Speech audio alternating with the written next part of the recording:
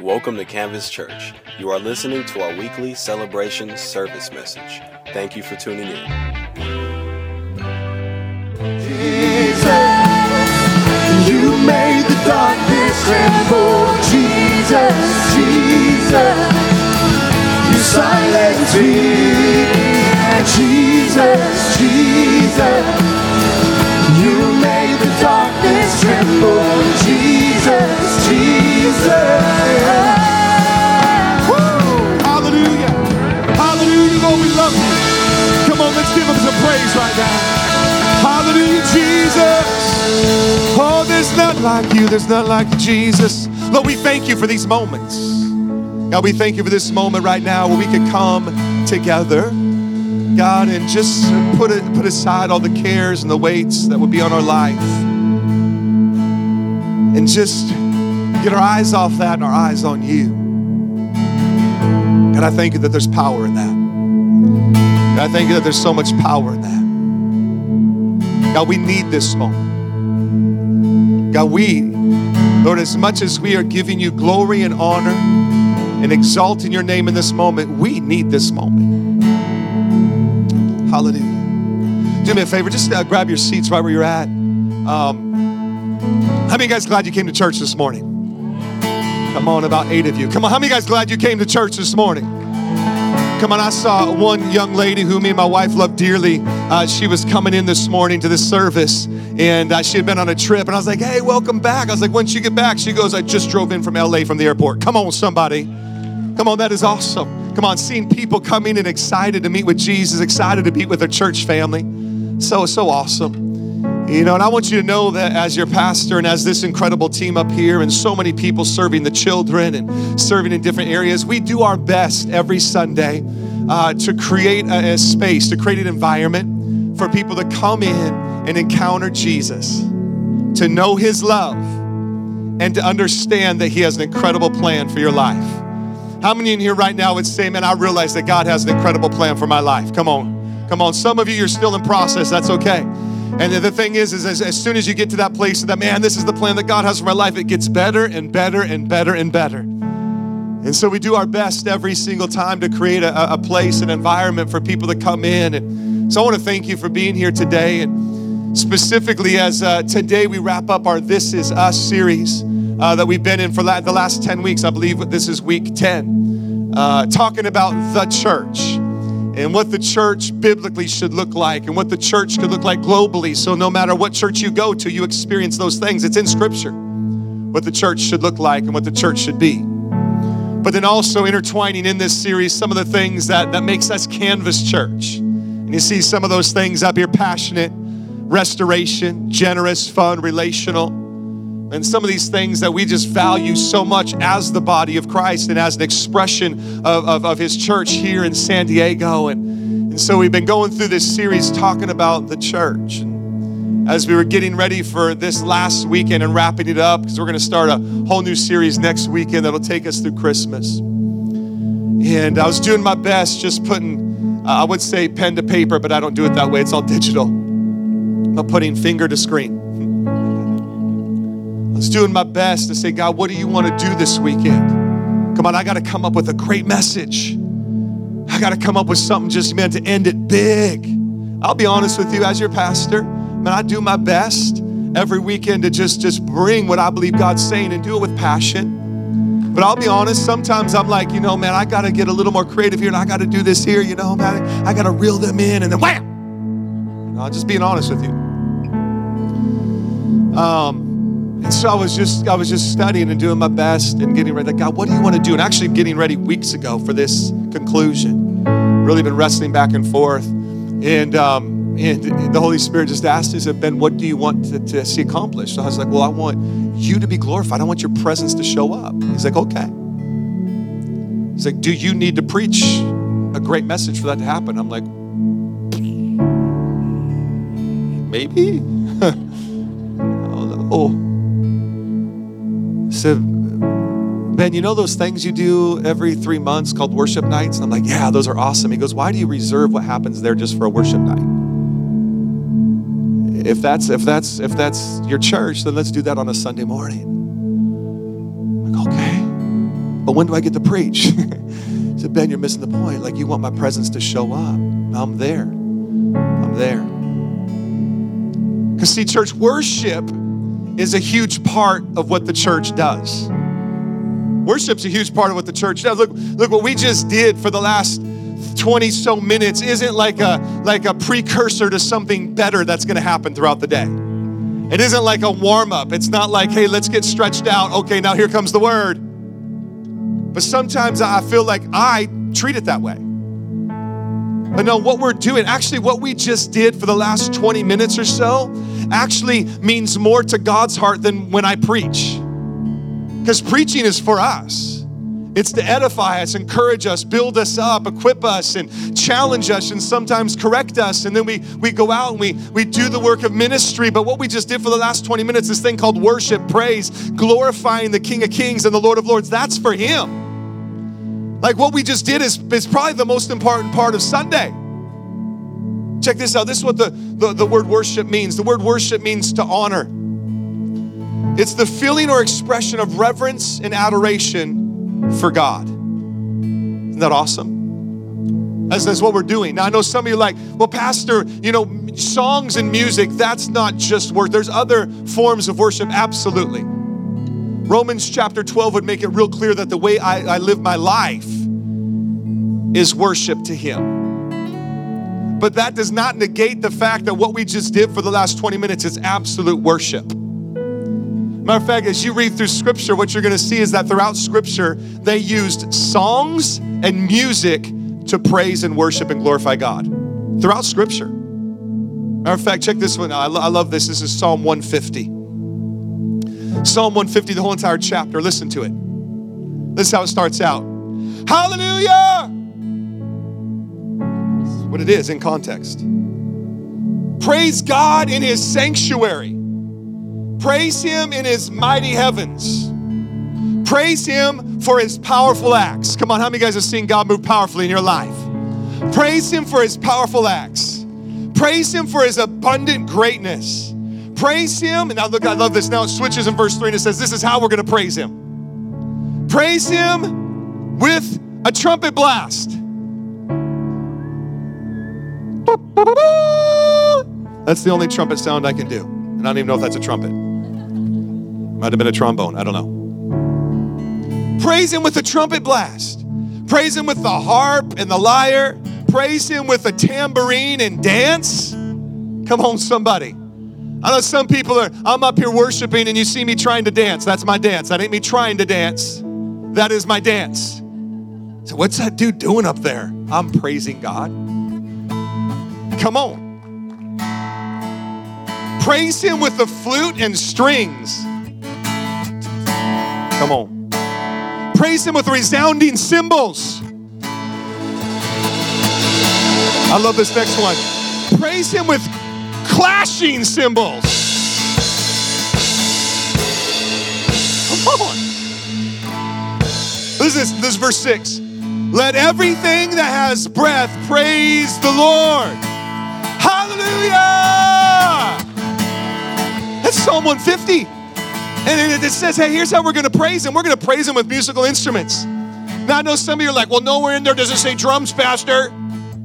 Nowhere in there does it say electric guitar or piano or synth. And nowhere in there does it say fogs and lights. Excuse me, it was called incense back then. Come on, somebody.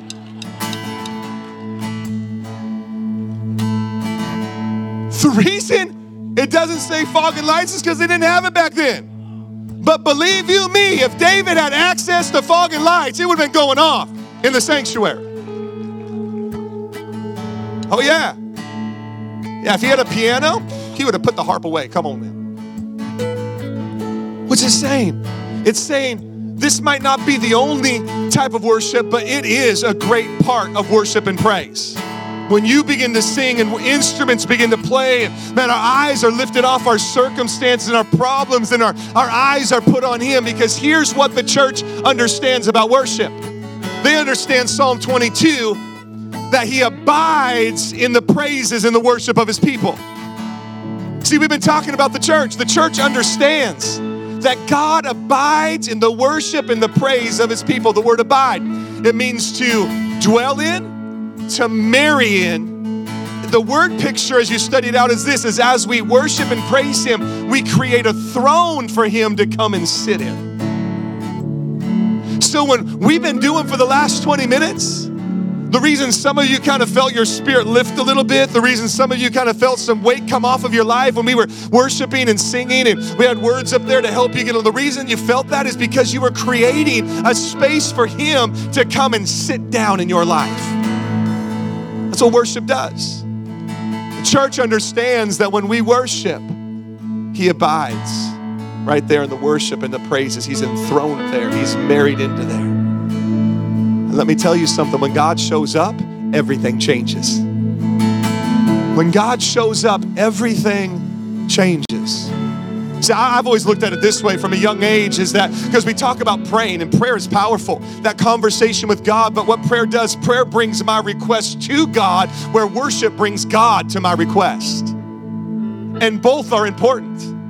To lift up my needs to him, but also just to say, you know what, forget this, I'm just gonna worship God. And as I worship God, I understand something significant and powerful is gonna happen. He's gonna be exalted, he's gonna be lifted up on high, but I'm creating a throne for him. And he can't resist it. And he comes and he sits in it. The church understands. The church understands this. Let me just give this to you real quick, and we're gonna go back into some moments of worship.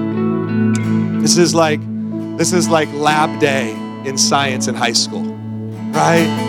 I don't know about you, but man, you know, sitting there listening to lectures, but when it was lab day, we're cutting open a frog. Hello. Done and done. Right? We're cutting up a frog today. You feeling that? Man, this is so much better than the first service already, isn't it? I mean, the first service was good, but this is, man. Here's what you need to understand. There's three specific things that I've always seen in Scripture that happen when we worship him. It attracts him to us. Three specific things that I see that happen in those moments. The first one is this, is that when you worship, it wins the battles that you find yourself in. It wins the battles that you find yourself in. 2 Chronicles chapter 20. Jeff mentioned it last week or the week before, and he talked about, in the middle of worship, he just talked for a minute, and he mentioned King Jehoshaphat, who was, if you read 2 Chronicles 20, you'll see that he's about ready to go into battle, and he's worried about the battle. Anybody ever find themselves worrying before? And maybe we can have someone go throw on the house lights, because I can't see hands, and we're going to pray for some people a little bit if someone could throw on the house lights. But you found yourself in a battle before, maybe in a battle you didn't know how it was going to work out. You didn't know how this was going to happen. I've been there before.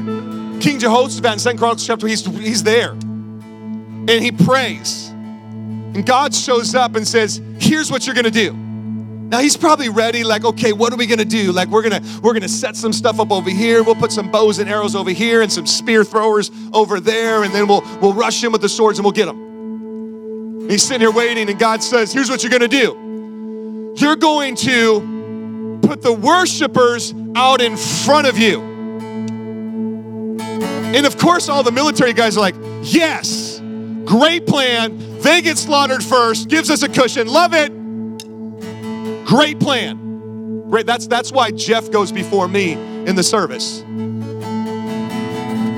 Because if I ain't feeling it in worship, I'm slipping out and I'm like, you on your own, bro. It's awesome. So far, we're doing all right. Come on. I mean, think about this. They're going into a battle. And they're like, okay, what are we going to do? God, help.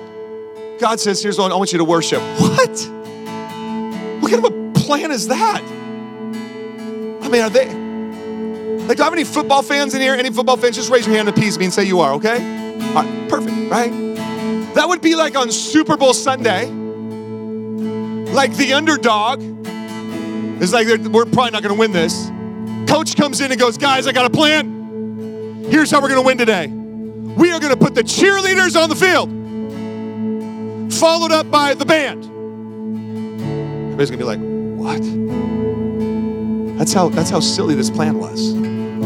But the Bible says that when they begin to go out in front and they begin to worship and they begin to put their eyes on him rather than their eyes on them, when they begin to fix their eyes on the King of Kings and the Lord of Lords, they begin to worship. The Bible says that God began to set ambushes up for the enemy, and the enemy got defeated.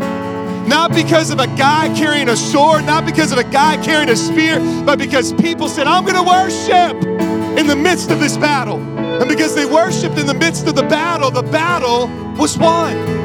See, some of you are fighting something right now, and you've been battling it out, you've been duking it out, and you've been thinking you've been doing it the right way, and God's saying, son, daughter, stop. All I want you to do right now in this moment is I want you to worship. And I'll take care of the battle. I'll take care of the battle. Worship wins the battle that you're in right now. But it doesn't just win the battle. Worship produces results in your life.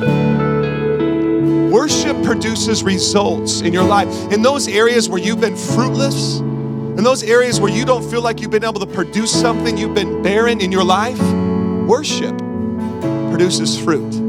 Worship produces results. Check this out. The Bible says in Isaiah 54, verses 1, 2, and 3. I'll paraphrase it. It says, hey, I want you to sing, I want you to worship, O barren one. You who have been childless, you who have been not able to produce anything in your life. Here's what I want you to do. I want you to worship. I want you to praise. I want you to get your eyes off that, and I want you to get your eyes on me and watch what comes from you. And I can't help but think and rewind back to the book of Samuel and think about a great king named David, who was commissioned to bring what was called the Ark of the Lord back to the great city. The Ark representing the presence of God. And man, you track this thing, it's unreal what they did. They would carry it for a distance and they would worship. They would carry it for another distance, they would worship. We're talking, it was a journey. But they worship the whole way back. They get back to the great city. They come walking in, and David, man, just unhinges himself. And he's going berserk. And he's worshiping God with everything he has. His wife, the Bible says, up in the house, looks down from the window. The Bible says that she despises David in her heart. And if you read it, it says from that moment she became barren, unable to produce. She was fruitless. But the great prophet Isaiah comes along on the scene and says, hey, you who have been fruitless and unable to produce, I want you to sing. I want you to worship. Is somebody with me right now? Wins the battles that you're fighting. Produces in areas that you've been unable to produce. You don't need to rack your brain any longer. You don't need to try to strategize it, try to figure it out. Here's what you need to do. You need to shove it all aside and lift up your eyes and begin to worship him. Wins the battles that produce results. This is one of my favorite ones. The third thing I believe worship does is the presence of God shows up. It breaks the chains that have us bound. I'm going to read this one to you. It breaks the chains that have us bound. This is one of my favorite stories in all of Scripture. It's about a guy named Paul and a guy named Silas in Acts chapter 16. Paul and Silas, two great figures in the New Testament. Paul and Silas are just commissioned to go and share the love of Jesus with people. And so they're just being the church, contagious and sharing the love of Jesus with people. And they get wrongly accused of some things and arrested, and they get thrown in prison. Now, my wife and I had the opportunity the last summer to go to Rome and visit one of the prisons that it was said that Paul and Peter actually were both held in at one time. And we saw that hole and way down in there, and gave me a whole new vision of what a prison looked like back then. If you study this out, you understand the prison they were sitting in was a hole, and it was down. And there was no way out. Oftentimes it was like the overflow of the water, the cistern, the sewage would just come rushing by them. This is where they're sitting, on lockdown, chained up. It says this, verse 25. It says, but at midnight. How many guys are thankful for the buts of the Bible? They're on lockdown. They are chained up. They're in a bad situation. But at midnight, Paul and Silas were praying and singing hymns to God. What were they doing? They were bringing their requests to him, but they were also worshiping him and bringing God to their request. They were not just sitting by complaining about their situation, worrying about their situation, thinking about their situation. They said, you know what, this is bad. Only a couple things we can do. Let's pray and let's worship. The Bible says they began to pray at midnight. They began to sing and worship. And the prisoners were listening to them. Suddenly there was an earthquake, so that the foundations of the prison were shaken. And immediately all the doors were opened and everyone's chains were loosed. Come on. And the keeper of the prison, awakening from sleep and seeing the prison doors, supposing the prisoners had fled, drew his sword and was about to kill himself. But Paul called out with a loud voice saying, do yourself no harm, for we are all here. Then he called for a light, ran in and fell down trembling before Paul and Silas. Are you seeing this?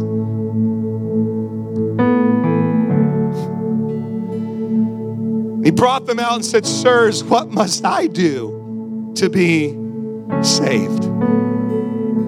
See, when you learn the power of worship, when you learn that worship breaks the chains off because you've created a throne and he comes down and he sits, and where he sits, the Bible says where the Spirit of the Lord is, there is freedom. There is no chain, there is no prison, there is no bondage, there is no addiction, there's only freedom. He's there. Chains are loose, doors are opened. But it wasn't just them that were set free. It was everyone in their sphere of influence. Hey, come on, what do I need to do to have that in my life? The Bible says that man and his whole entire household were saved because the church understood the power of worship. See, some of you find yourself right now bound up with something. Some of you find yourself right now chained to something, bound to something, imprisoned by something. And here's what you need to do. You just need to worship him. You need to worship him. See, some of you are worrying through your problem, and God is saying, I want you to worship through your problem. See, too many of us, man, we look at the problem and we worry through our problem, but the Bible flips it and says, stop worrying about your problem. I want you to worship through your problem, because when you worship through your problem, come on, chains are broken off your life. That area that you felt barren, now you're free to produce. Come on, that area in your life where you were fighting the battle, come on, the battle is won. Some of you need to get your eyes up right now and begin to worship the King of Kings and the Lord of Lords and see victory begin to happen in your life.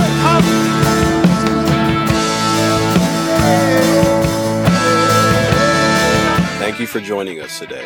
For more information, please visit our website at www.canvaschurchsd.com.